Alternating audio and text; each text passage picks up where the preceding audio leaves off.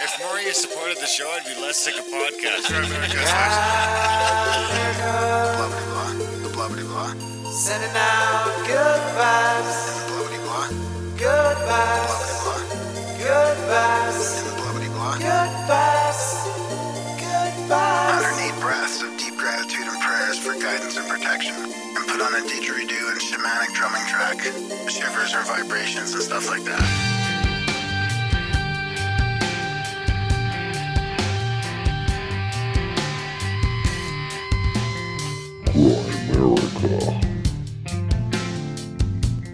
It's not the Stratford man. You know, he had nothing to do with it. It was put upon him. He was dead. He knew nothing about this. He was involved in the theater, yes, but as in the financial way. Okay, guys, welcome back to the Grimerica Show. We are going to be chatting with Katherine Chiljan a little bit later, author of Shakespeare Suppressed, the Uncensored Truth about Shakespeare and his works. Of course, I don't think she comes to a different conclusion than the Bacon one. I don't know that we've come to the Bacon conclusion here, but my personal is that it was like early, the first MI6 project, whatever the predecessor of what became the British Secret, whatever the fuck. Anyway, we got Graham coming in as well from Spokane, or not from Spokane, from Soap Lake. Yeah. Hey, just finished up the second week's tour. I'm on my laptop, so check, I might not be having the best audio and I might be tapping and tapping things. And I'm working off my laptop, so I got a bunch of different screens I got to scroll to, so I'm trying to be good. Yeah, this is a great episode, dude. I think she sold me on her theory. I think I'm with her on that. It seems pretty solid. You think so? You're so malleable.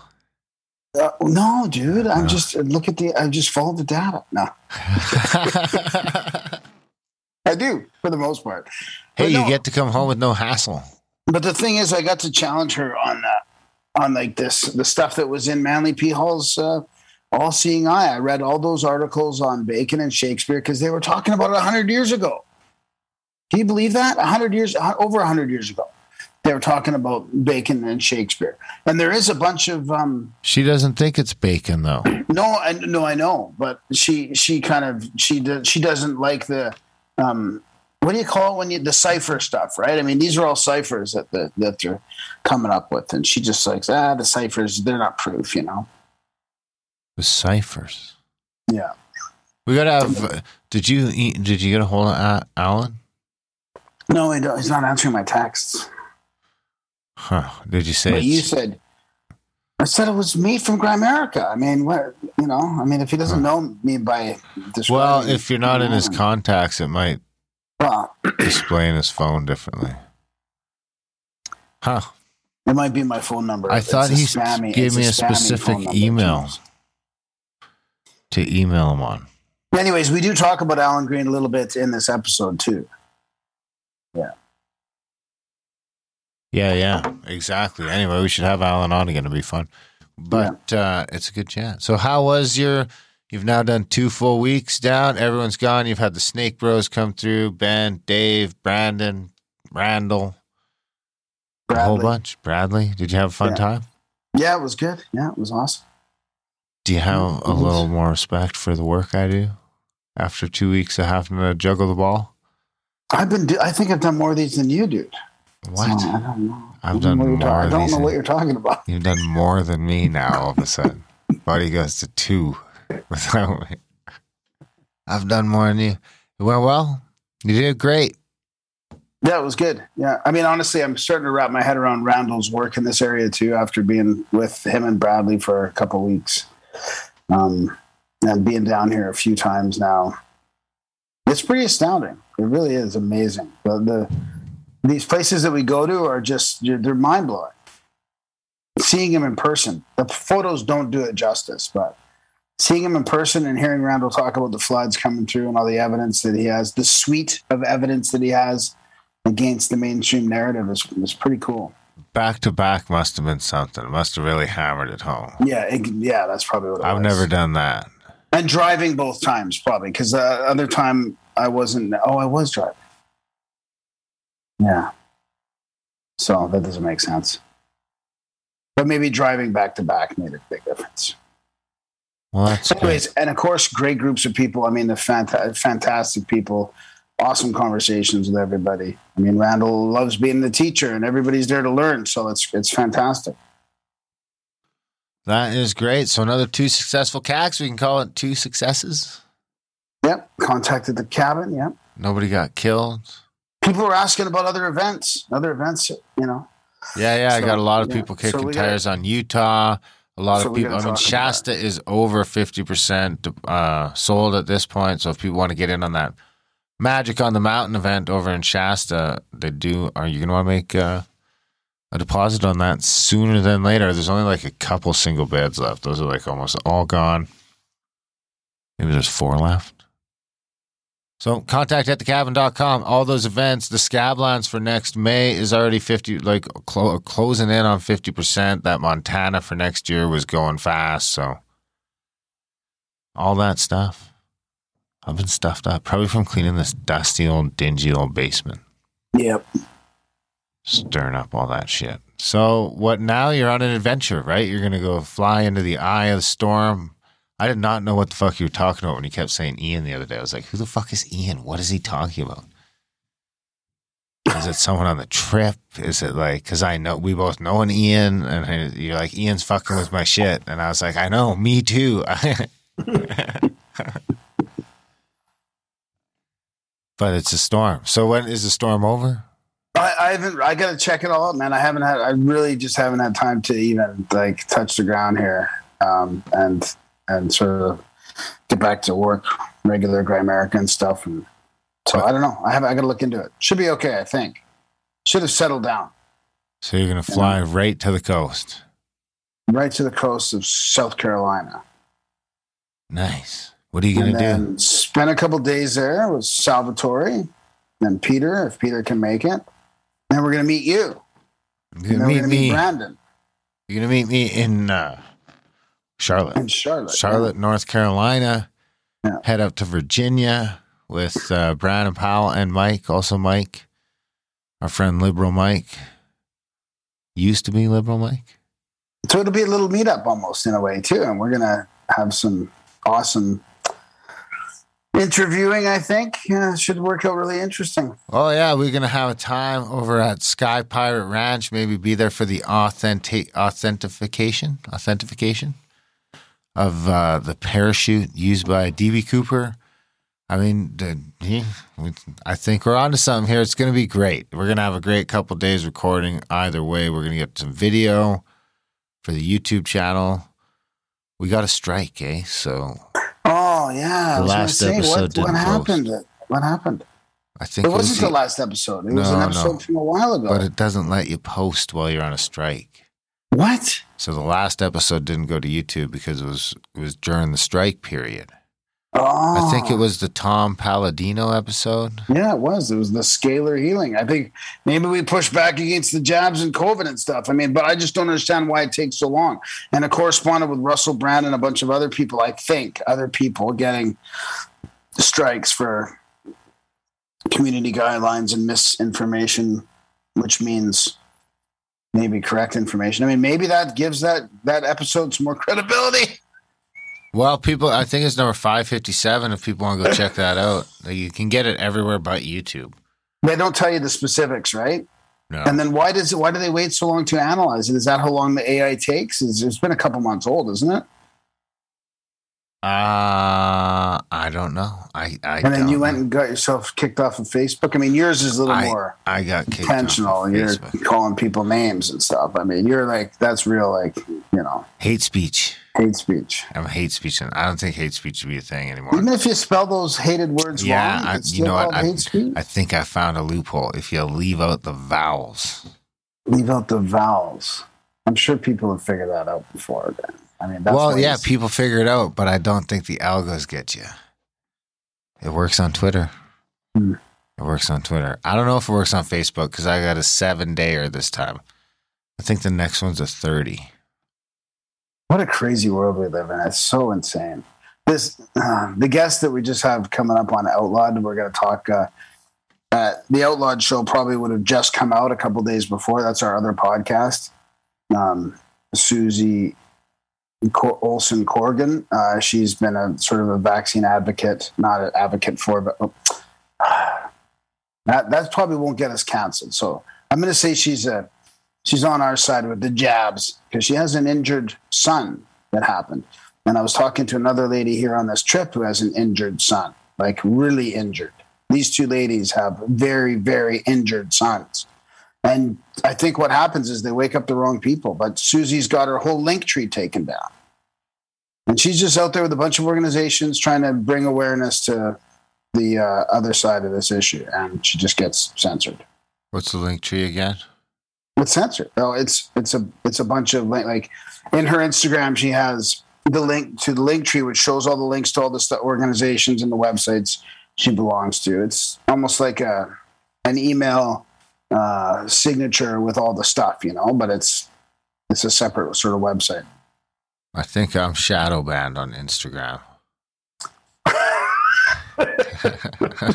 You personally? Yes. Yeah, I know. I'm telling you, this is what happens. I had a bunch of people tell me that they were trying to find me, and they're like, yeah, they can't, even if they put in can't. my exact username, I don't come out. No, I think you have to put the underscore at the end. I tried to find it too. I was like, how come I can't find Darren? He's been liking my stuff because Darren's got his own Instagram account now, and I run the Grimerica one for the most part, except for Darren stepping on my toes through his Facebook. But I can't do that anymore. When he gets suspended, when he goes to Facebook jail, I go free on Instagram without his stepping on my toes. I stopped posting on your shit. I know. So he created his own account. And where was I going with that? Because you can't handle my shit. And just say. Oh yeah, I was looking for you. I was trying to show. You can't handle my shit. I think it was my mom. I was trying to show my mom your account, and I couldn't search. I'm like, I couldn't find you, even though you're in my. I follow you. You follow me, and I had to put the last underscore after your second name. Yes. To come up. Otherwise, I think you get the British Darren Grimes. You have to type in. There's a whole bunch of Darren Grimes. I'm not. There's a whole bunch. I'm going to keep my hate speech to a minimum this week. But here's the thing. Nothing. I'm not getting into it this week. Anyway, are you going to do an oppo? Yeah, let's transition to this project operation because it's come up. It's a very recent one. I want to talk about it just real quickly. What's that noise? Looks military to me. Definitely military. Probably classified too. Dishfire, Prism, Sentry Eagle, Sigma, Mannequin, Artichoke, MK Ultra.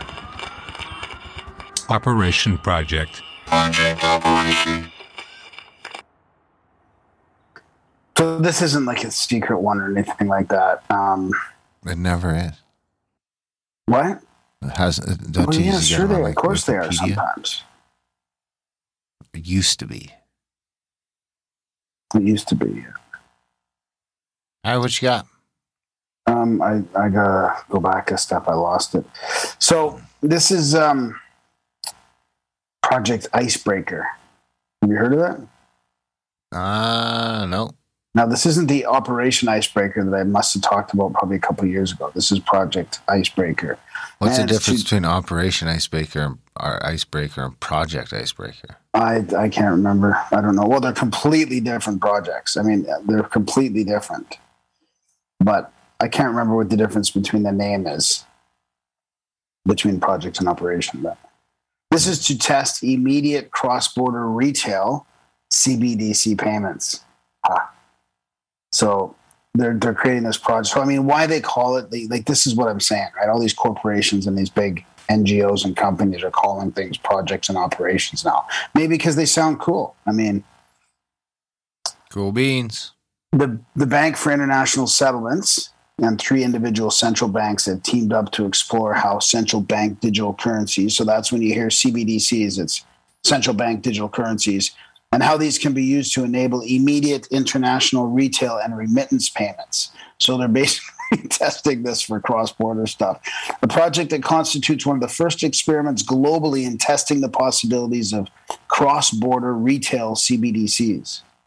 So it involves the BIS Innovation Hub Nordics Center working alongside with the banks of Israel, Norway, and Sweden to test some specific key functions and the technological feasibility of interlinking domestic CBDC systems. So it's going to run till the end of the year. And then they also talk about they're looking for valuable lessons, they say. They're going to publish a final report on the project in the first quarter of 2023. They've already done some preliminary stuff that I won't get into. But I think what they're trying to figure out is how this digital currency will work across borders, obviously, right? I don't know, like for tax purposes or whatever, or if they're going to use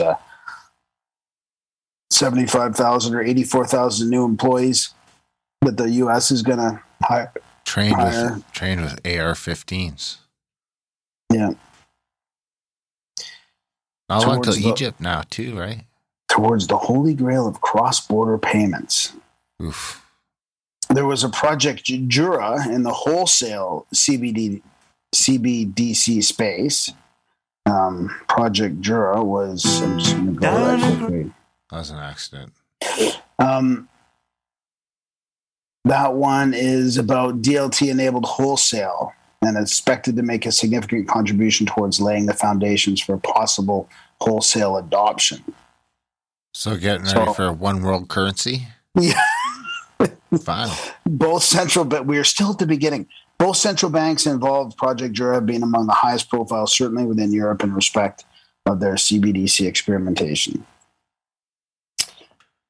So yeah, I'll put links in the show notes.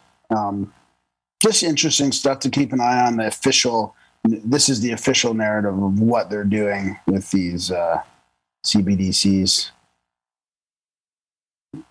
You know, that's why I think they kind of overplayed their hand against the convoy, you know? Like, isn't it funny that 7 months ago we were like arresting protesters and freezing bank accounts, and then today we're just like, it's fine. Yeah. What changed in the science? What changed in the science? Or is it just politics? Huh? Are you done? Well, speaking of that, yeah, it is nice that we finally did let go of our restrictions in Canada. You can come home without hassle-free. It's now. Do you know that the ArriveCan has like 650,000 reviews? Most of them 5-star. We might have looked at that in that episode for Outlaw I was talking about when we recorded with. Yeah. We did look at it. It was only at like 490 then, though. It's gone up another 150,000. It's just unbelievable. What an amazing application. It's all just a big scam. The reviews on the movies are a scam. The reviews on the government apps are a scam. You know, it's just all one big. The Truman Show, baby. But the quote I have will help you. Now you have a quote. I'm not playing. It wasn't the quote jingle. Well, okay. Do you want the quote jingle? No, go ahead.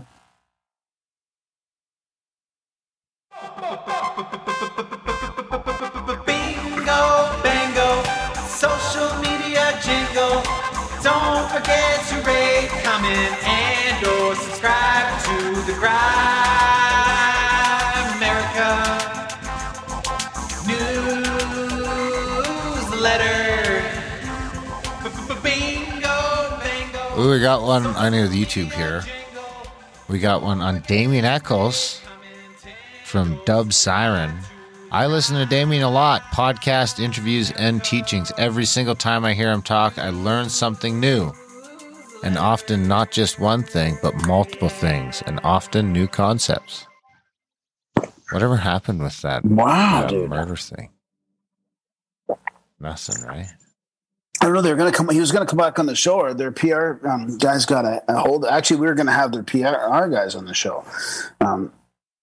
But then things heated up in the court thing or whatever, and I think he had to take a break from the stuff. But I think that's all sort of it was moving forward on that whole thing. But on number 563, 4 Arrows and Darcia Narvez.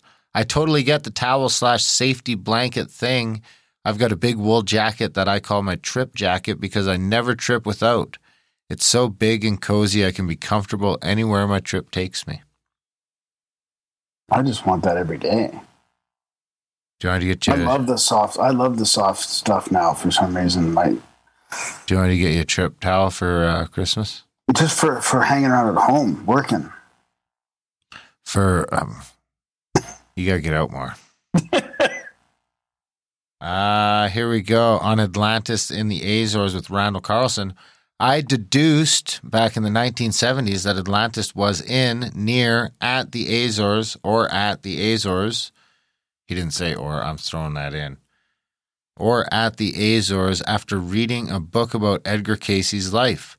I also figured out what my dad called the tectonic plates after looking at it lit from the inside globe my dad had and looking at the outlines of Western Africa and Eastern South America. Not that I'm brilliant, but these things just made sense to me at a young age. I love listening to Mr. Carlson tell us about ancient geological history. On that same episode from Pamela Homeyer, Plato talks about the size of the government of Atlantis being huge, but that is not the location of Atlantis, and that does not imply that is at all contiguous. Contiguous? Contiguous? Contiguous, I think. On why our solar system is not geometrically possible. Sounds like a total bunch of shit. I won't believe any of this. What was that from? From Winder. From the Tychos? What? Which one was that from? It's on why our solar system is not just... So, yeah, it's the Tychos. The Tychos model.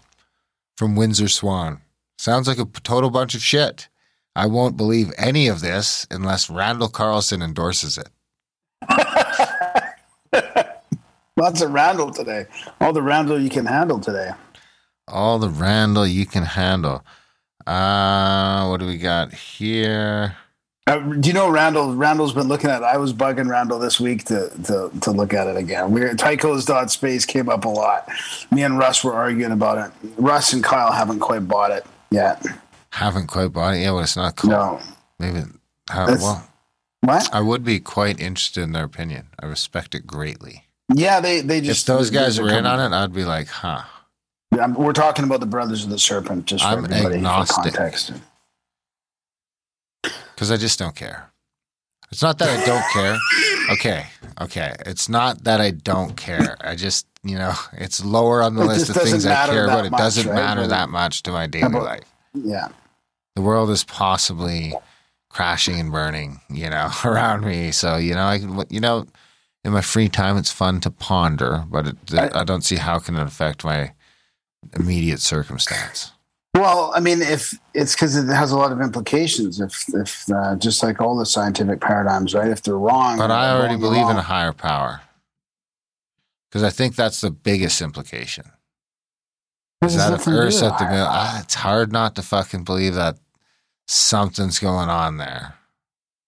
If Earth's at the middle of it. Well, yeah, but the Earth just happens to be at the middle. Just happens. It just happens. It just happens to be the planet with the life. It's going around the very center. It's not really the middle. But it's just the inner planet. Well, they used to say that back in the day. I don't think Russ and Kyle like that exact connotation. No, they don't like the conspiracy about Kepler and Tychos, that part of it. Okay, on number 565. No, let's not do that one. Okay, number 564, Linda Yale Schiller, PTS Dreams. Catastrophic New England. Last night in a dream, I was in a group of strangers somewhere nondescript. A good song was playing that I did not know. Within that song were parts of the Grimerica intro. I was excited and exclaimed out loud, "Whoa, Grimerica sampled this song I never knew." Some guy across the room gave me a thumbs up because he noticed too. Huh. Well, thanks. Thanks, guys. Do you want your quote now? You want to do your quote? Sure. Thanks for the social media stuff. It was mostly just YouTube. Yeah. I'm kicked off Facebook right now. We should do one. We should do a chat one. We should talk about our chats actually, right? Oh yeah, the Discord's back up. Didn't we already talk about that? I won't partake in the Discord. Are you in the Discord again? I'm participating in there, yes. Is there a bunch of people in it already? I had Ryan add an AI art generator in there to play around with it. For what? Nothing, just to play around with it. Hmm. It's pretty cool, dude. I was learning from Jason on the trip here. What? Sounds pretty cool. It's fucking amazing, actually. Amazing. It is. Does it make you cry? Dude, I'm telling you. Not yet. Not that amazing.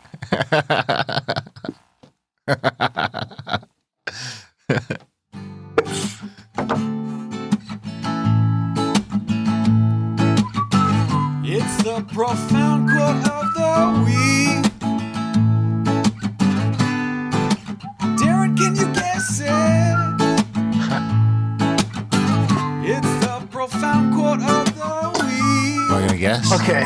I'm reading now. I have to read all three of these because they're all cool and they're all like very short. Okay, all same guy? No, they're not. These are all different guys. Okay, the first one. Rapid fire? What? Rapid fire? Yeah. When you arise in the morning, think of what a privilege it is to be alive, to think, to enjoy, to love. Marcus Aurelius. Good one. Was that right? Yeah. Yes. How'd you know? Well, I've read Meditations. Okay. Next one. At any moment, you have a choice that either leads you closer to your spirit or further away from it. Eckhart Tolle. Close. Thich Nhat Hanh. That's not close. I don't even know who Thich Nhat Hanh is. I appreciate your optimism. You'd be a great coach. The most beautiful, the next one. The most beautiful experience we can have is the mysterious, the fundamental emotion which stands at the cradle of true art and true science. Carl Sagan. Close. Try again. Similar kind of thing. A little older. A little older? Yeah. I don't know. Albert Einstein. Son of a bitch. Huh, well, I got one. I'm happy with that. 1 out of 3, shooting 33%. Yeah, that's pretty good, yeah. The best baseball players strike out 2/3 of the time. All right, so that's it. I'll let you get to your dinner. We do need support. Catherine? We do need support. Yeah. Grimerica.ca/support. If you can, when you can, guys, if you are getting a little value from our little podcast here, which you now do 500, almost 70 episodes coming at you for free. No paywalls, no nothing. Grimerica.ca/support. Sign up today. Monthly, you can do a monthly, one-time donation. You decide. Check out our audiobooks, our tours, our other podcasts, Grimerica Outlawed, where we get a little more controversial. We've definitely been doing a little more trans stuff over there lately, kind of looking at that whole agenda. So if you're into that kind of stuff, GrimericaOutlawed.ca. You can check out, there's a little menu. If you go to Grimerica.ca, there's a menu on the top that'll take you to everything we do. And we'd love if you did that. So yeah, give us that bio there, bio guy. So Katherine Chiljan is an independent scholar who studied the Shakespeare authorship question for over 30 years. She's debated the topic with English professors in the Smithsonian Institution and at the Mechanics Institute Library in San Francisco. She's written several articles for Shakespeare Oxford newsletter and served as its editor for 2 years. She is currently the research grant committee for the Shakespeare Oxford Fellowship and a board member of the Shakespeare Authorship Coalition. So she's given talks, of course, in numerous public libraries and universities and stuff. She's a frequent guest on a bunch of shows. She's a graduate of UCLA in history. And I'm not going to read this other stuff because she talks about it in the episode. But her book is, let's see here. Where's her latest book? It's called The Shakespeare Suppressed. Shakespeare Suppressed, yeah. The Uncensored Truth about Shakespeare and his works, which is a thread we've been pulling on for, since episode 200 and some. 214 maybe? Somewhere back there was the first time we sort of cracked into this Shakespeare thing, so. I want to mention something else, too. She received an award for distinguished scholarship at Concordia University in Portland for the Shakespeare Suppressed. All right, it's guys. pretty cool. Yeah, it's a good book. All right, guys, enjoy the chat with Katherine Chiljan.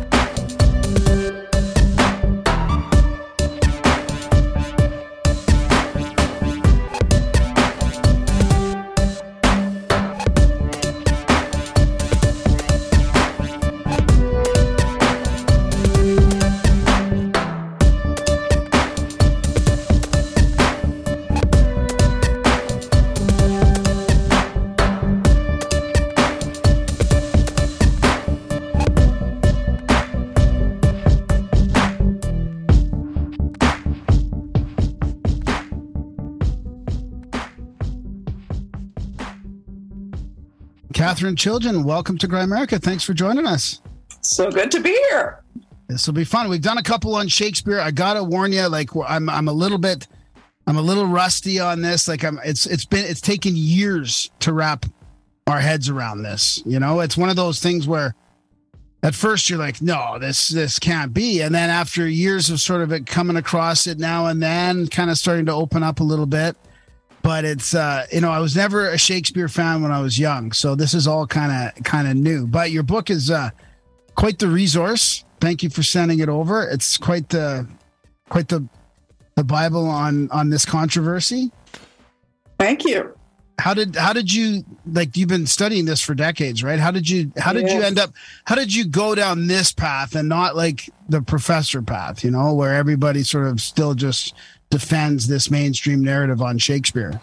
I'd like to also clarify that I was all in on the Shakespeare conspiracy right from the first time Alan Green explained it. I didn't need any coaxing. I was like, that makes perfect sense. Yes. I know about Alan Green. Yes. Yeah. I was wondering if you'd have some thoughts on some of our past guests about this topic, because I feel like you've got a bit of a different take on it. Yeah, I believe he was giving a certain take on the relationship between Shakespeare and the fair youth, if I'm not mistaken. Well, the main thing he was doing when he came on here was like, especially the first time, was he just sort of spun together like all the different languages and the fact that Shakespeare, you know, the dude only wrote his name down one time in like all of history or something. And I'm just like paraphrasing here. I'm not the guy, but there was just a few things. And then, you know, I'm of the belief now that fucking MI6 just wrote the shit. So, and it just makes perfect sense to me. The first time Alan laid it out, I was just like, yeah, that makes total sense. Way more sense than some dude writing all these plays, but we've never, you know, seen him or never wrote anything else. He never wrote anything else. Well, what got me into it was watching a debate on television. And it was between a Shakespeare professor from a very prominent university and a man who wrote a book about the Earl of Oxford being the great author. And I knew nothing about this, okay? I was a history major, but outside of that, I knew nothing about the Shakespeare controversy. And Charlton Ogburn made point after point after point that made sense. Yeah. And the Shakespeare professor, in defense of his own man, the man born from Stratford-on-Avon, he couldn't come up with anything, no facts. It was totally unbalanced. And so that's why I read Charlton Ogburn's book, The Mysterious William Shakespeare, which is a great classic. I think it was published in 1984. And I have been bitten by the bug ever since. I've been wanting to tell everybody about it because Shakespeare is such a titan of Western civilization. And I think millions of people love his works and his characters, and they need to know who he really was and to have a true biography to work with. Right now, if you ask anybody you meet, what do you know about William Shakespeare? Most of them are just going to kind of pull a blank and say, to be or not to be. Or, yeah, they might say that. They might say Romeo and Juliet. They might say, oh, he was an actor. My favorite Shakespeare was the Gilligan's Island one. Did they do one? They did one where they found, I forget what happened. They found the books or something. So, of course, they put on this whole play. And by then they must have been like running out of things to do on the island. But I still remember all the songs they were singing, like to this day. I watched that shit when I was like 8 years old, probably. Wow. That's like where I learned Shakespeare, probably. That's where I learned Shakespeare, was from Gilligan's Island. Well, thank you, Gilligan. Yeah. But, so what was it like then, going down that beginning of that sort of rabbit hole or sort of teasing all that apart? Well, I just got so interested in the Earl of Oxford's life that I was pretty much focusing on that. And then one day, another TV show, a prominent Shakespeare professor was being interviewed, and somebody called in. It was a 3-hour interview, and somebody called in and asked him, what do you think of the authorship question? And, well, he totally, like, his face changed, and he kind of, got that look in his eye. And he said, oh, those people, they think that Queen Elizabeth wrote the works, and just a very disdainful attitude. And I thought to myself, I've been studying this for, at that point, maybe 15 years. I'm an intelligent person, relatively, and I see a problem. How is he so confident in his own man? And that's when I took a deep dive into the supposed author, the man born in Stratford-upon Avon. And that's where right away, and I didn't really realize it until I did this deep dive, is that all the evidence they have in support of him as being the great author was posthumous, after he died evidence, not during his lifetime. It's clearly that way. There is no lifetime evidence for the Stratford man. If you look at the case for the Earl of Oxford, there's a huge amount of circumstantial evidence while he was alive that certainly points to him being the great author, including him being known as a playwright and known to write anonymously. And yet we don't have any of his plays that he wrote with his name on them. And of course, our movement, we believe that they are the Shakespeare plays. Oh, I see. Where does that other guy come in? Jim, what was his name there? Jim or what about Bacon? I'm just looking through my notes. Well, we'll get to Bacon in a while. We'll get to Bacon. All right. Let's stick to her theories and stuff first. You mentioned in your book quite a bit there. There's the Earl and Jim. What's his name? Jim or Jan? I can't find the notes. Yeah, I'll take a sec. Wasn't he partnering with somebody, or wasn't he not necessarily the author, but the guy that sort of like produced it or published it? Well, you mean the first folio? Yes. Book of Shakespeare plays? Yes. Sorry, that's what I meant. Yeah. Yes, that one, that came out after the Stratford man died, the supposed Shakespeare, 7 years after his death. And that was a book of 36 Shakespeare plays. And the opening pages, the preface, about 15 or 16 pages. And it's in these pages 2 references that point us to Stratford-upon Avon. Right. And the first one is a poem to Shakespeare where Ben Jonson... That's the guy. Ben Jonson. Is the guy I was thinking of. Yeah. He refers to Shakespeare as Sweet Swan of Avon. Now, back then, swan was another term for poet. So poet of Avon, right? And then another man in another poem, a couple pages later, refers to Shakespeare's Stratford monument. So Avon on one page, Stratford on another.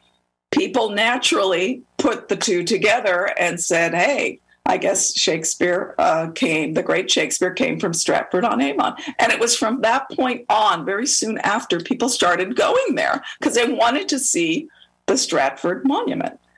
And what they saw was actually something different. And you open my book, maybe you have the page where it shows the monument, today's monument, versus a drawing of the monument made shortly after it was erected. And they are two different people. Today's monument, it shows the effigy of a man with an upturned mustache and a goatee.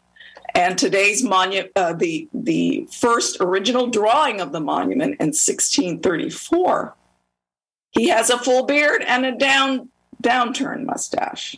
That's just one example. The original drawing showed a man holding a sack, whereas today's monument is a man holding a pen and paper on a pillow. So which one are you going to believe, the today's monument or a very early drawing of the monument? The Shakespeare professor will say, "Oh, the person doing the drawing in 1634, they got it wrong." That can't be the case because a very respected drawer and person of antiquities, William Dugdale, he featured an improved drawing, an improved engraving of that drawing in his book. And William Dugdale was very respected, and he also got a knighthood. So he was, his picture had to have been valid based on that. And there's clear evidence that the monument actually was changed. So there's a lot of funny business around the monument, and yet the monument is one of the primary pieces of evidence that the Shakespeare professor will tell you that he was the Stratford man. Do we know when it was changed? Do we know when they changed it? There are records showing that the area where it occurs, they call it the chancel area of the church, in 1649, there were changes done. And then 100 years later, there were more changes done. There's quite a few instances. And even the professor will admit that at one point, today's monument figure was originally had colors, and then it got whitewashed. Somebody actually put a white paint on it and just made it all white. Then they brought it back. So there's been a lot of tampering on the monument. That's a whole book in itself. But that's their primary piece of evidence. The problem is they don't have any lifetime evidence for the Stratford man. Right. And that's what you need. If you read the plays, you can see that the great author had a huge amount of education. He knew ancient Greek, he knew Latin, he knew Italian, he knew French, he knew astronomy, he knew botany, he knew the law, he knew the Bible. You name it, he knew it, and he used terms that were correct. It wasn't like he was just throwing book learning at you. He was using metaphors, incorporating this knowledge in a beautiful way. And so this person could not have, like the Stratford man, he could not have learned ancient Greek from the local grammar school, which is where they think he went. They think he had schooling up until age 13, even though there's zero evidence of it. So this was a person who went to university for sure. The great author knew rhetoric, and that was only taught at the university. So that's another huge mark against the Stratford man. The Stratford man also was born into an illiterate family. Both of his parents, could not read and write. We only have, for the Stratford man's father, he signed with an X. He couldn't write his name, As far as we know, the Stratford man himself was illiterate. We have no letters or anything in his handwriting besides 3 signatures on his will and 3 signatures on 3 other legal documents. That's it. But there's no evidence that he wrote a letter to anybody. And yet we have thousands of records and letters and documents, even manuscripts from other writers that they have left behind. So it's just unfathomable that a man who wrote at least 40 plays, 150 sonnets, 2 long poems, didn't leave behind one scrap. So it just gets more and more unbelievable for the Stratford man. Do you have any questions, Darren? No, go ahead. What's the reason for the cover up? It seems now so obvious. The more I read about this, it seems like there's a whole movement. Like you said, there's a movement of people that are sort of pushing back against this. What's the reason for are they just stuck in this paradigm like a lot of other sciences where the evidence is way past where their paradigm is and it takes a long time to catch up, or what is it? Or is it intentional or? Well, honestly, I sometimes I just don't know. I think it's a combination of both. I think that English professors are wanting to protect their output. They've written biographies, they've written articles, all sorts of things. And when it finally comes to be accepted that the great author was using a pen name, William Shakespeare, that he was somebody else, it's going to invalidate not all of their work, but a good deal of their work is going to be wrong. And they're going to go down being somebody who got fooled. Maybe that's it. Maybe they're trying to protect the reputation of their departments. Maybe they're just ignorant of of the Stratford man's evidence. Maybe that's the case as well. Yeah. They're stuck in the paradigm when they grew up in this same paradigm too. So. And then you have the Shakespeare Birthplace Trust, which is kind of, the headquarters of Shakespeare in England. And an organization put it to them, offering a £40,000 reward to prove their case that the Stratford man was the great author, to show us beyond reasonable doubt. They didn't accept it.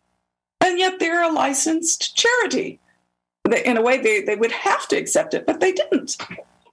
Because they know, I think they do know that there is no evidence.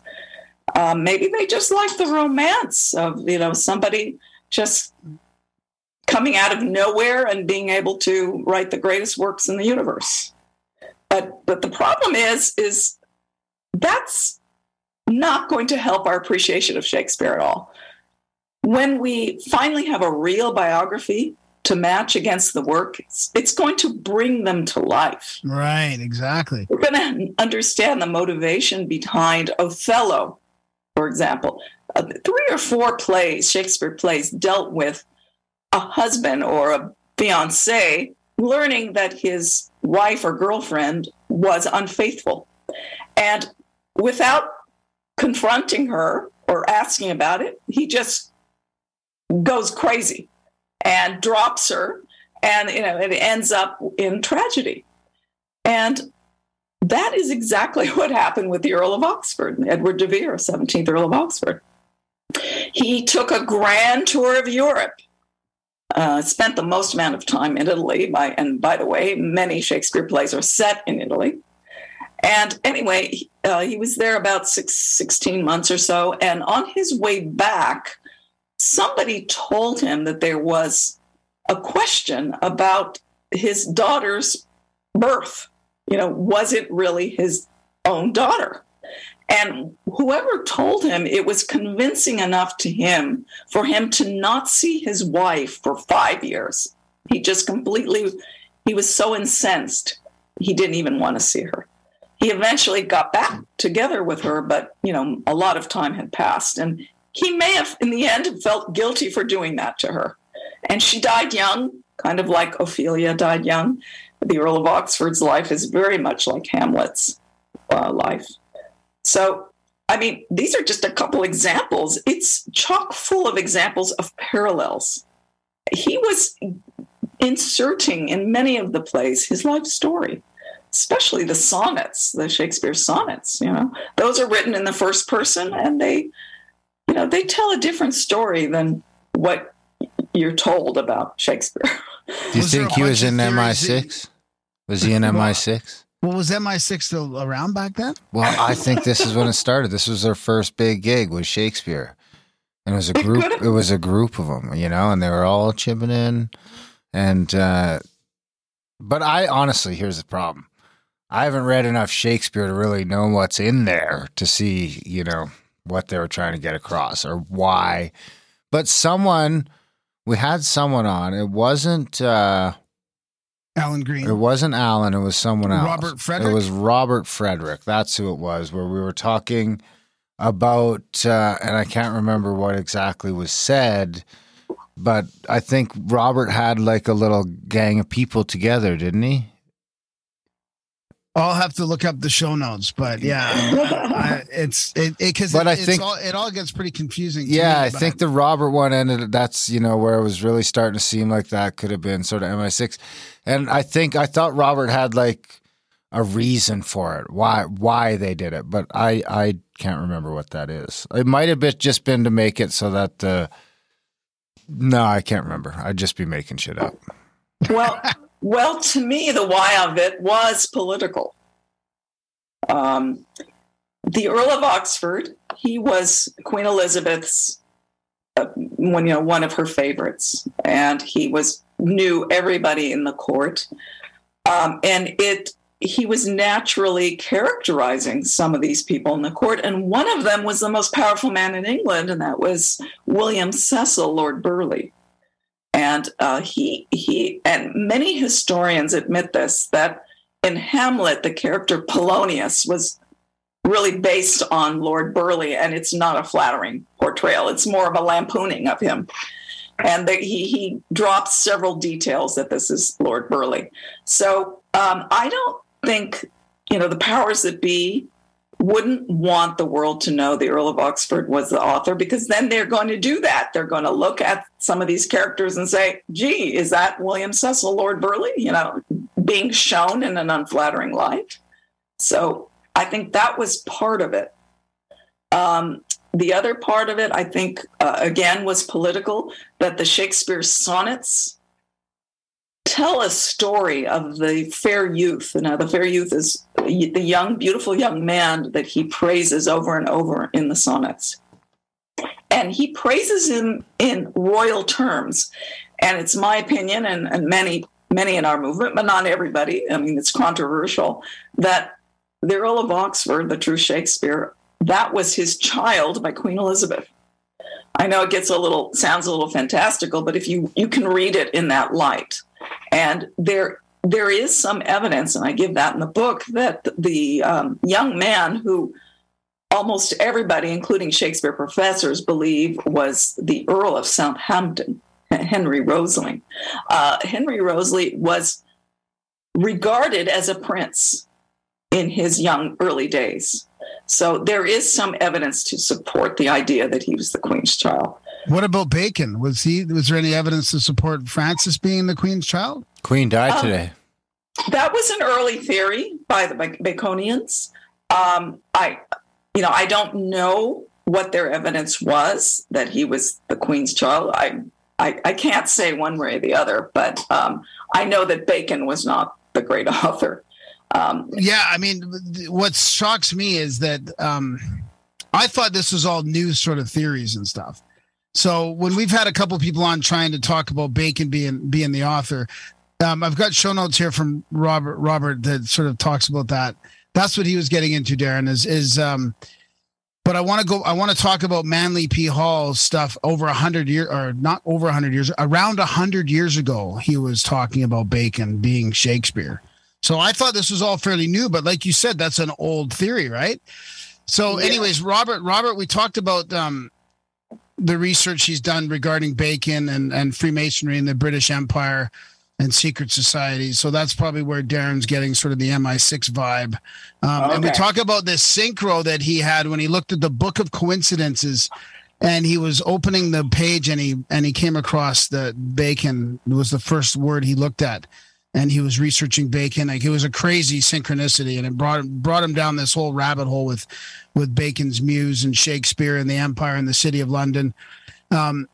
So we got into all that stuff there, a lot of magic and occultism as well. But when I was reading Manly P. Hall's stuff, I couldn't believe that they were talking about this 100 years ago. So he was saying that even Ignatius Donnelly, apparently, some of their evidence seems quite extraordinary, really. Like Ignatius Donnelly said, I'm just trying to find the notes here. I keep closing my. It was a lot about cryptograms. Yeah. Yeah. Yeah, and let me just see here. Oh, I'm in the wrong folder here. Oh boy. 2 seconds. So he Ignatius Donnelly, he extracted the words Francis Bacon wrote the Green, Marlowe, and Shakespeare plays, which is weird. But then also there's a whole bunch of these where the pagination is off. There's a whole bunch of these paragraphs that start with like A, B, C-O-N. And if you do if you switch them to numbers, if you switch the numbers to letters, like it comes out with Bacon all the time in these paragraphs where the pagination changes. So there does seem to be some weird cryptographic things. Now, I don't know why Bacon would be put in there like that, or if that's just a coincidence. I tend to think it's a coincidence, but I don't put a lot of stock in cryptograms and things like that. I like to go with the lifetime evidence, the real evidence, and it's understandable that the people in the early movement in the 1850s, 60s, 70s, 80, like that, over 100 years ago, saw Bacon because Bacon was really super educated and he knew the law and everything, and he was connected to the court, so it totally made sense. But he was not known as a playwright, and he wrote a huge body of work, philosophical, scientific. It's kind of inconceivable that one man could have done two enormous bodies of works. Right, that's a good point. Yeah, and also Bacon there's no reason for Bacon to be covered up, as far as I can tell. And he never said he was a playwright either. The Earl of Oxford was known as a playwright. Right. And he had every reason to keep it quiet because he was a nobleman. He was one of the oldest families in England, the Earldom of Oxford. He was the 17th Earl. But back then, most of the earls were newly created, the first, the second, the third at most. So he had a great family name and he wanted to protect it. And back then, if you were, spending all your time with creative writing, like the Earl of Oxford, that was considered frivolous. It's not something you want everybody to know about. Oh, yeah, you should be working on serious matters of the state and stuff. Of course. You should be a judge. You should be a counselor to the Queen. You should be a general, something like that, right? Not fooling around with plays and poems. So that was one reason. Is there a chance that Bacon and him were together? Seems like there's a chance they're brothers. Actually, they were related through their marriages. They were related, Bacon and the Earl of Oxford. But no, I don't think there was any collaboration with Bacon at all. So it's, to me, the plays have one voice, one man's voice. And I think there was only one man, the Earl of Oxford, who wrote the works. And he didn't want the world to know during his lifetime that he was the great author, for the reason I mentioned. But after he died, it should have been okay. The world should have recognized that he was the great author with no problem whatsoever. But that they didn't do that for the Earl of Oxford. And that something happened? That is the real question. Right. What happened then? Yeah. Because we have an example. We have an example of another courtier, Sir Philip Sidney, and he wrote a lot of creative writings. He was, at one time, he was the heir of the Earl of Leicester, so he's pretty high up there. And he knew everybody at court. But during his lifetime, none of his creative writing was published. After he died, about 5 years, 6, something like that, shortly after his death, his own sister, who was a countess, she printed his works, one of his works called the Arcadia, a very long kind of a novel. So there was absolutely no reason to, not tell the world that the Earl of Oxford was the great author. Did you find something that something that happened back then that sort of kept it underground? Well, all I know is that if you look at what contemporaries wrote while the Earl of Oxford was alive, they kept mentioning that, we can't really say your name. They would make comments about him in an indirect manner. This is what contemporaries would do. And when he died, nobody said anything, which was very unusual. When a poet died, or even an important man like the Earl of Oxford, just forget about being a poet. No one said a word. So that is very suspicious. That tells me that people were afraid to talk about him. He did something. And I think it has something to do with the succession. I don't think that he was for the man who became the king, King James, after Queen Elizabeth died in 1603. And people knew it. And that's why they were afraid to even praise him or even to mention his name, because they didn't want to be considered a traitor. So I wrote an article about this in the Oxfordian Journal called The Oxfordian, about how actually a contemporary play actually kind of trashed him in a way, showed him as an immoral person. Of course, they didn't say his exact name. The character was called Earl, who was a lord, and that he tried to have an affair with a married lady. So, I mean, that would have been, very horrendous back then. So they I think, portrayed him in a bad light. So something was going on where people either didn't want to say anything, or if they did, it was negative.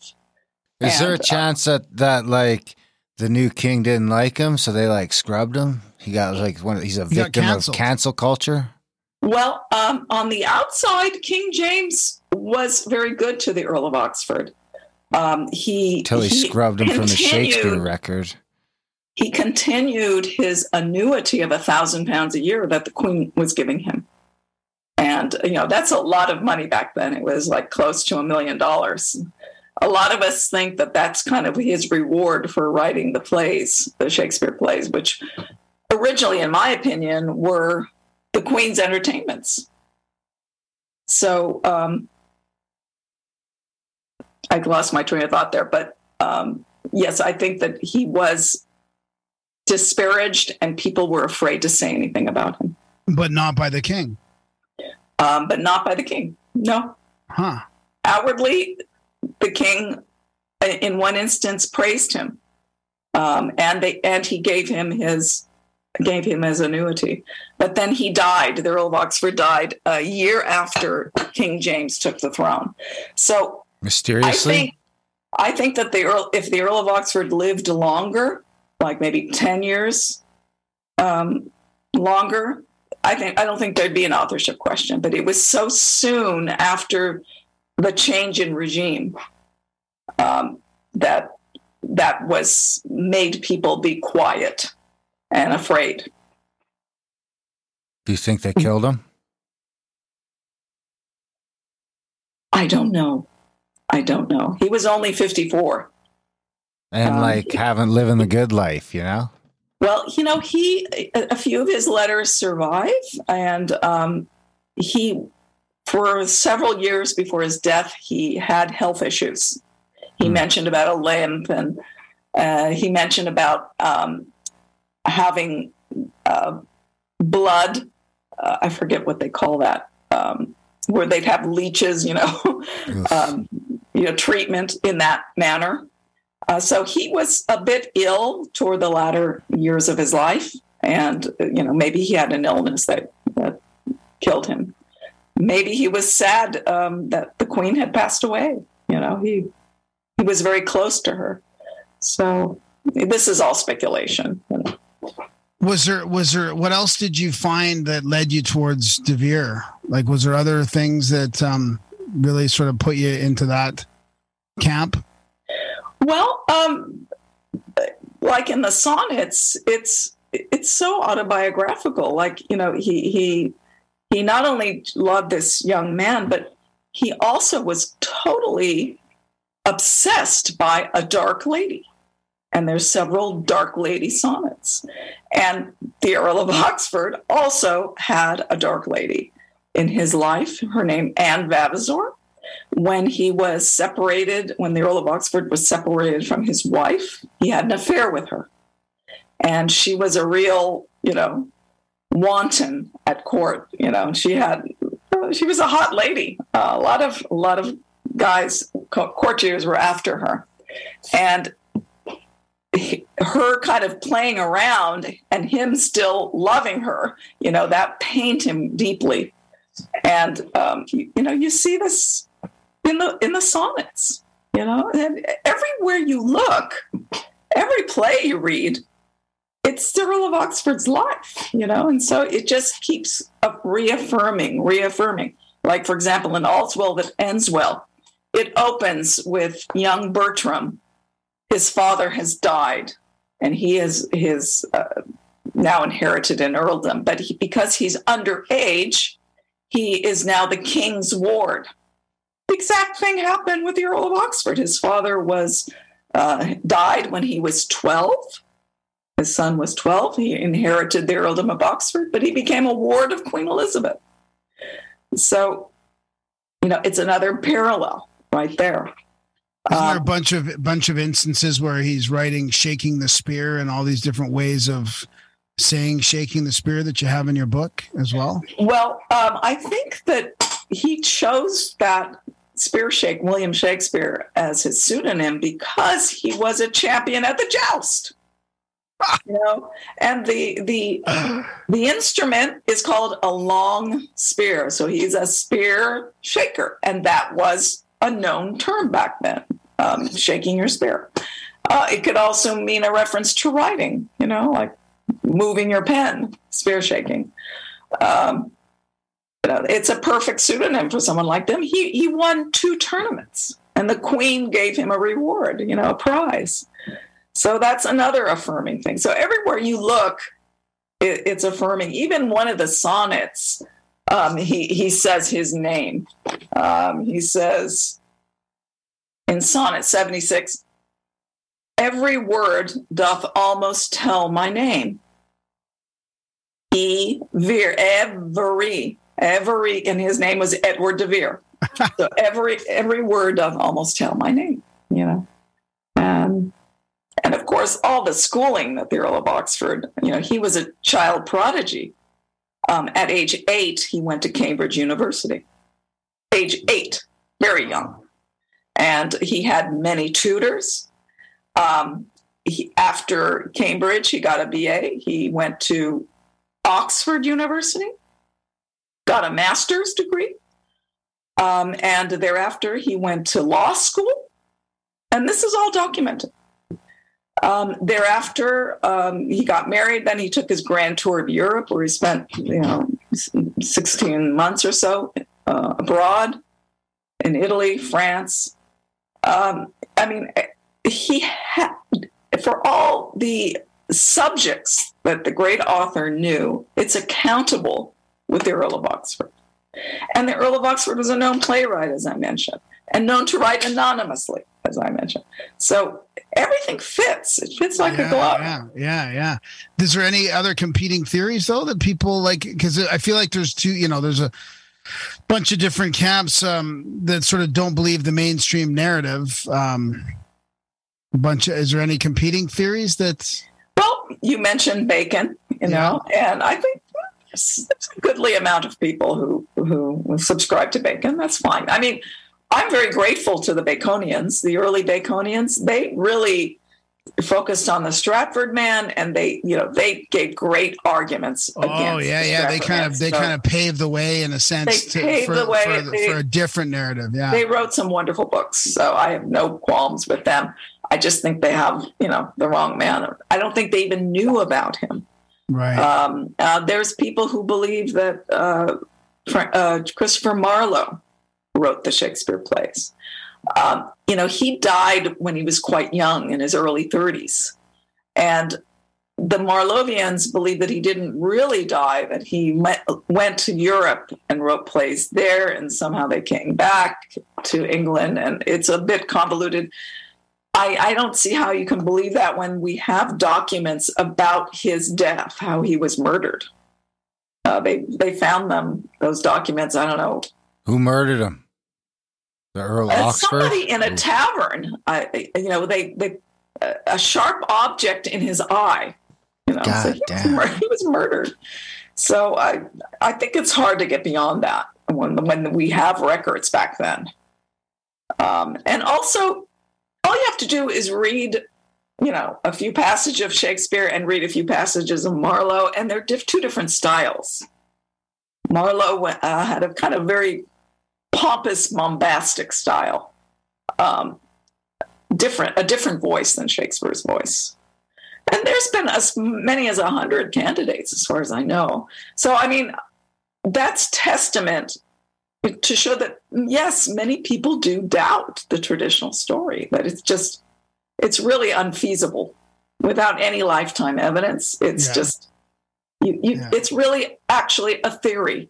They say that we have a theory, but they are also a theory. Because they have no, they only have circumstantial evidence, and that is after he died, not during his lifetime. Yeah. What about the Droeshout portrait? Have you heard them pick that apart at all? Have you heard those theories about the portrait? How they say that really looks like Bacon, but there's really weird things going on with his coat. How one half of it's backwards. His right arm has the coat sleeve on backwards. Like weird stuff like that. Yeah, I don't really see that. The problems with the costume. I do see that in the two sides are not even. The kind of the blank space. One has like a big curve, and the other one is more like a triangle. So I can see that as being odd. I do. But to me, the oddest thing is not really his outfit. It's if you look under the ear, there's two lines there, and the kind of wooden forehead, to me, it's almost like they wanted it to appear like it's a mask. Yeah, and the way the head sits on the collar in a way. Yeah, and the hair is kind of weird. It looks like it's fake. It could have been meant as a mask. Right, Someone is wearing a mask. It could be. But where they got that image, we don't know, because there is no known image. Lifetime image. This image was made 7 years after the Stratford man had died. And of course, opposite to the image is a poem by Ben Jonson, who said, reader, look not on his picture, but his book. So he's, that's throwing another weirdness at it, like, hey, no, this is not really his image. Then why did they use it? This book was a very expensive book. 36 Shakespeare plays on huge pages, why wouldn't they not get a better image? And the image has been criticized over the centuries. It's like, why did they use that? And if you make a comparison, and I did this in my book, between another engraving made in the same year by the same engraver, they're like totally different. One looks human and the other doesn't look human. Wow. So, yes, there is definitely strangeness. Does it look like a reptile? A lizard? I don't know about a reptile. All right. I call him a gentleman monster. I think I know a few guys like that. I think they wanted you to think that he was kind of this, like Jekyll and Hyde? Savant, some weird creature that was all-knowing, but ugly. I don't know. It is definitely strange. And then, of course, when you get further into those opening pages, there's a dedication letter to the Earls of Pembroke and Montgomery. The Earl of Pembroke was the Earl of Oxford's son-in-law. So there's a connection right there. And the other Earl that it's dedicated to, the Earl of Pembroke, he was nearly engaged to one of Oxford's daughters. So you have a very intimate connection right off the bat to the Earl of Oxford. Then you read the letter, and it's written by Hemmings and Condell, and those were two different actors of the period, and they enacted Shakespeare plays. But the problem is that the letter was not written by Hemmings and Condell. It was written by Ben Jonson. And Shakespeare scholars have acknowledged this for over 200 years. So what's with the fakery here? That's another oddity. And then the oddity of Hemmings and Condell writing another letter, urging the reader to buy the book. Why do you, for the great Shakespeare plays, which are enormously popular, why do you need to push this book? So I think that what they wanted to do, Ben Jonson wanted to make Hemmings and Condell seem like they were ignorant. Who got all the money? That's a great question. Because, it's all free now, but it wasn't for a while. Someone got paid. Well, that's another contradiction. Now, if you read the dedication letter, Hemmings and Condell make you think that they're the ones who put up the money and edited it and collected all the plays. And yet, if you look at the very back page of the book, it said it was printed at the charges of Jaggard, Blunt, Smethwick, and Astley. So there's another contradiction. So who paid for it? We don't know. I think the people who paid for it were the Earls of Pembroke and Montgomery. The Earl of Pembroke was one of the richest men in England at that time, so he certainly could have afforded this very expensive book. I think that even with 5 or 6 men investing in this, it still would have been too much for them to come up with the money. And apparently they printed about 1,000 copies, 750 to 1,000 copies. It would have been a fortune to make. And you have one of those copies? No. Oh, I thought you were just playing with them there. I was going to say, that's pretty cool. I'm playing with a facsimile edition. Oh, okay. Yeah. Okay. Yeah. But yeah, an actual 1623 first folio would go for several million. Jesus. Wow. So you mentioned that they were quite expensive even back then, right? When they tried to sell them for $200 each or something like that, wasn't it? Well, yeah, it would probably cost about £1, which, when an average day laborer would earn about £2 a year, that's a lot comparatively, right? So it was an expensive publication. It was apparently, if you believe the Shakespeare professor, they made almost no money on it. So it's inconceivable that all the money was put up by these investors. It was certainly the Earls of Pembroke and Montgomery, and they're the ones, I think, who wanted to perpetuate this myth. You have to believe it. If they paid for this, they were behind it. And I think that was political because they had great favor from King James. And I don't think they wanted any problem with. Again, I think the plays and poems, the sonnets especially, involved the succession, that there really was another man who should have succeeded Queen Elizabeth, her own child. They didn't want any of that, boat to be rocked. And I think that was behind it. And I go into detail in the last 2 chapters of my book of why I think that's the case. That's the other paradigm that I didn't realize how long they've been doing comedies and tragedies and plays, and it's like political, like making fun of politics, Yes. hundreds and hundreds and thousands of years ago. That was now we have Hollywood, of course, and TV and everything, but it's been going on for a lot longer than I realized. Oh yeah, even in Rome and Greece, they had satirical plays.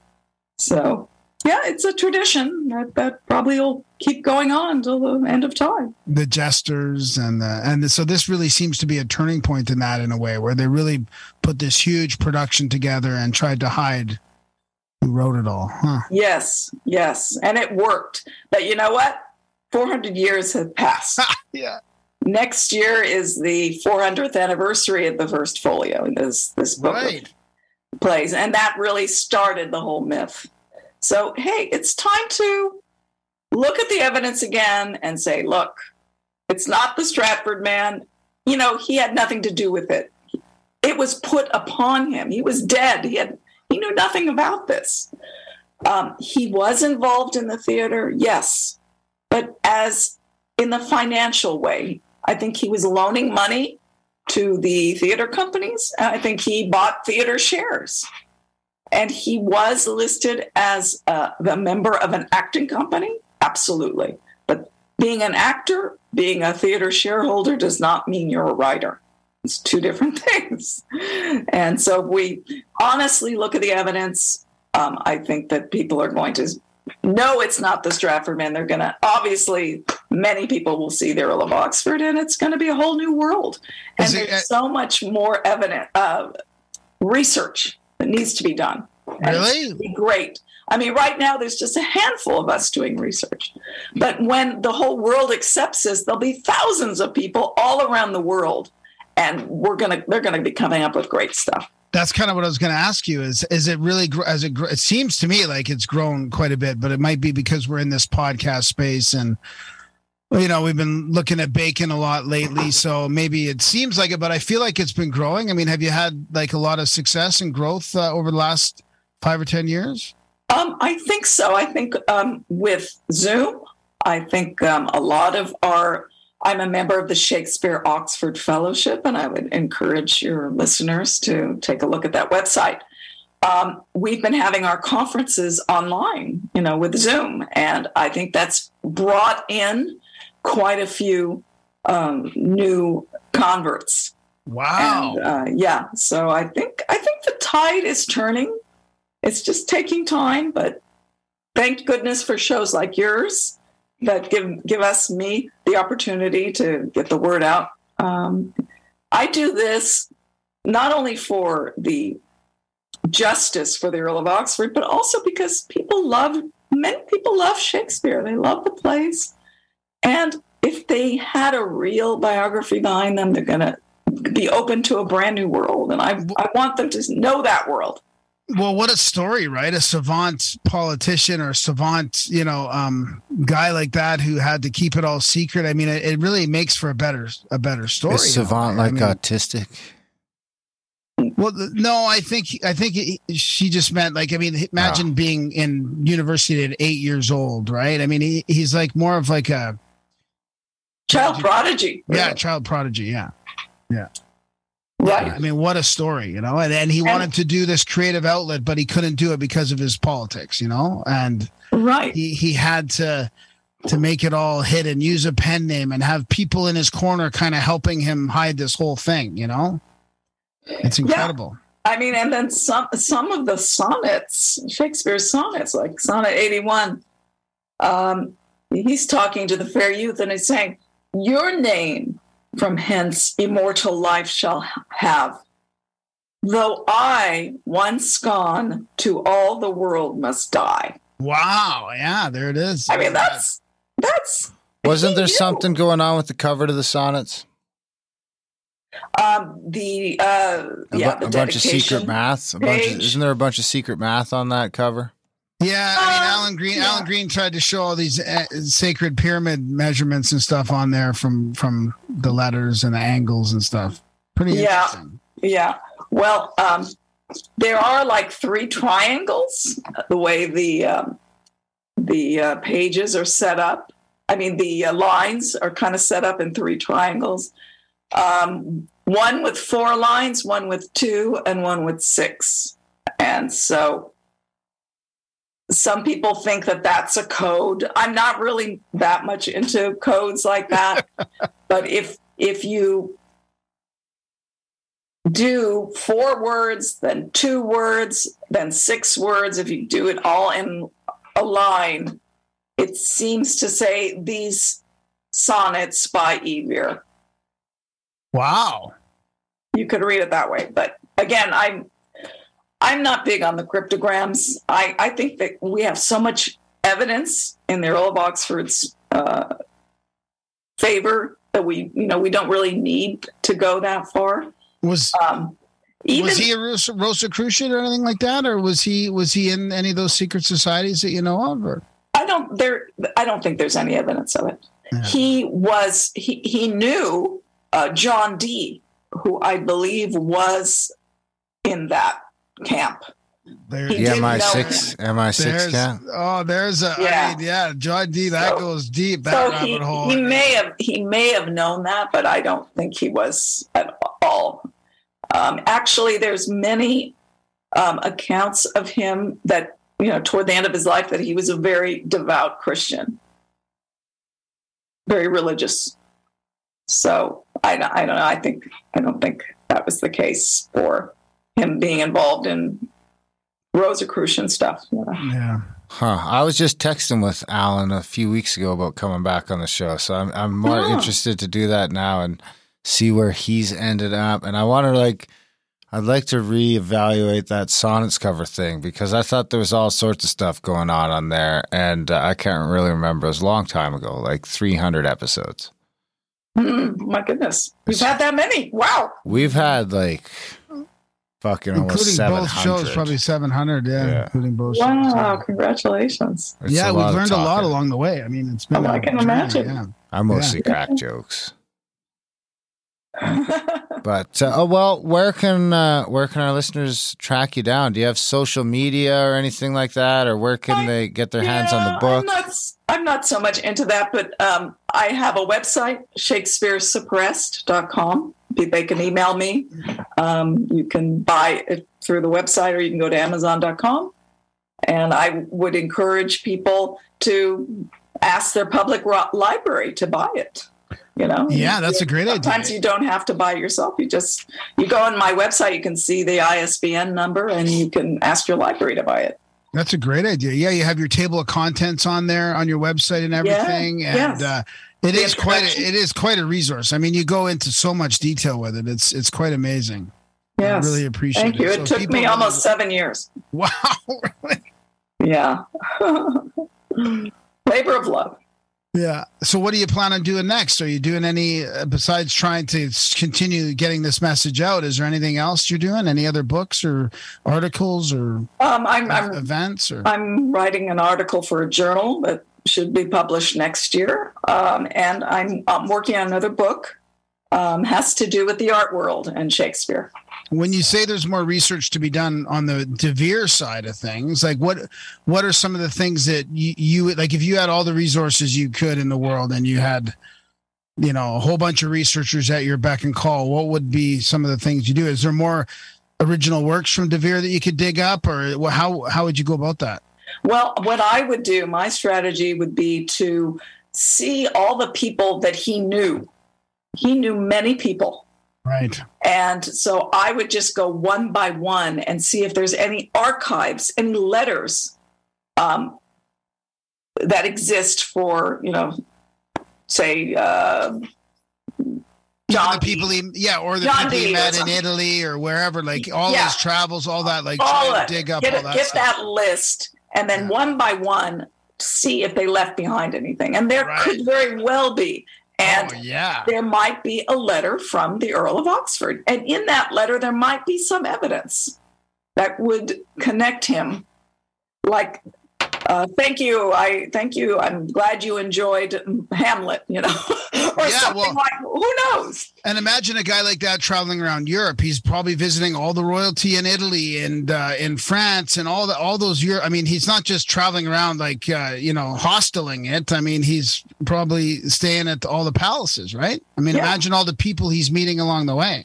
You're totally right. And in fact, recently, a great English professor who was on our side, he went to Italy and he found a document in Venice that was written in Venice of the Earl of Oxford wanting to see a certain room in the Doge's palace.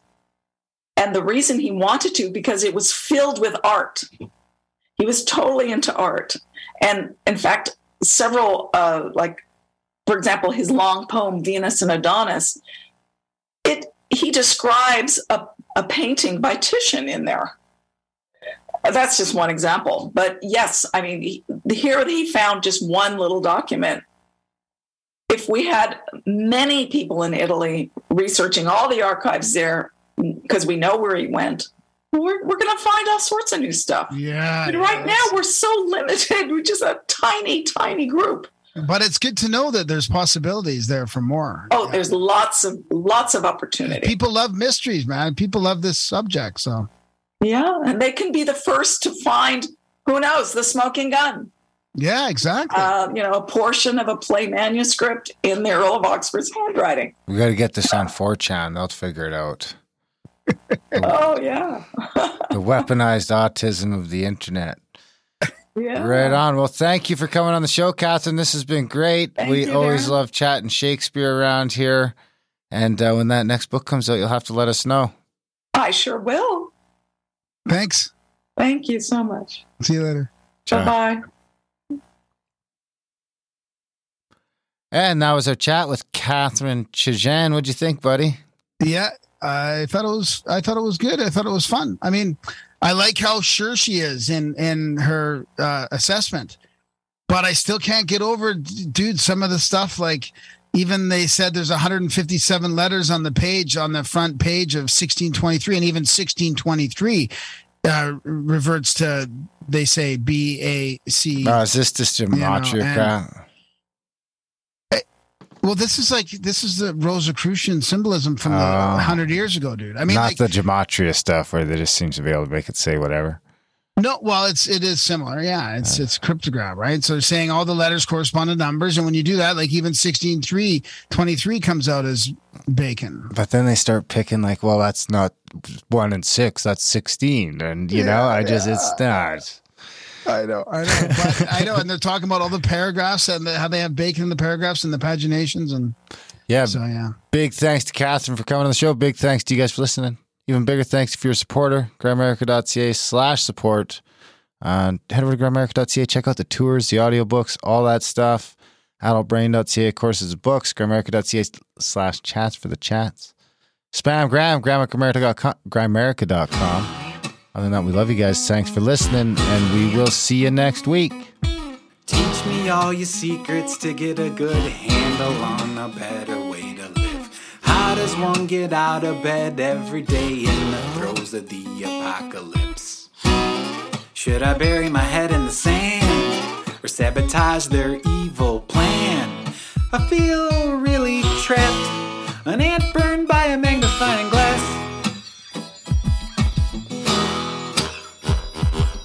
It's all a little bit too convenient, all the evidence went up in flames. Phonies, fraudsters, scammers belong in the slammer, my friend, best give up their names. Should I call on militiamen or pass out a petition pen? I feel really trapped, an ant burned by a magnifying glass. I don't know what y'all been told, but I got a soul made out of gold. Sound off, 1, 2, sound off, 3, 4, cadence count, 1, 2, a 3, 4. Some time ago a crazy dream came to me. I dreamt I was walking into World War III. As prophetic as humidity, as aching bones, as frantic animals. Sophia wrote it down, built an ark, now she floats it down a river dark. As prophetic as deja vu, as wormwood, as falling stars above. Sophia wrote it down, built an ark, now she floats it down a river dark. I can't even hear my own thoughts for the life of me over the din of a bruised and broken culture. The media spins and splatters and spins and clatters, and I cringe because it's psychological warfare. Don't you feel yourself getting really mad? How did we let it get this bad? Don't you feel really trapped, like a brain in a vat?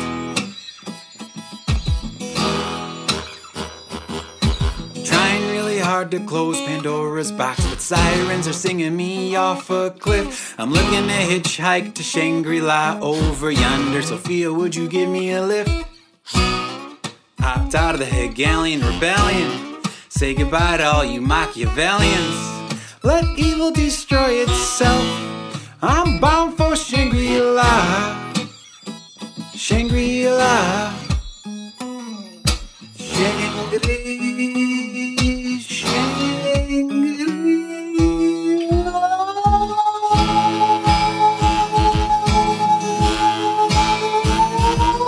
I'll let you be in my dream if I could be in yours. I'll let you be in my dream if I could be in yours.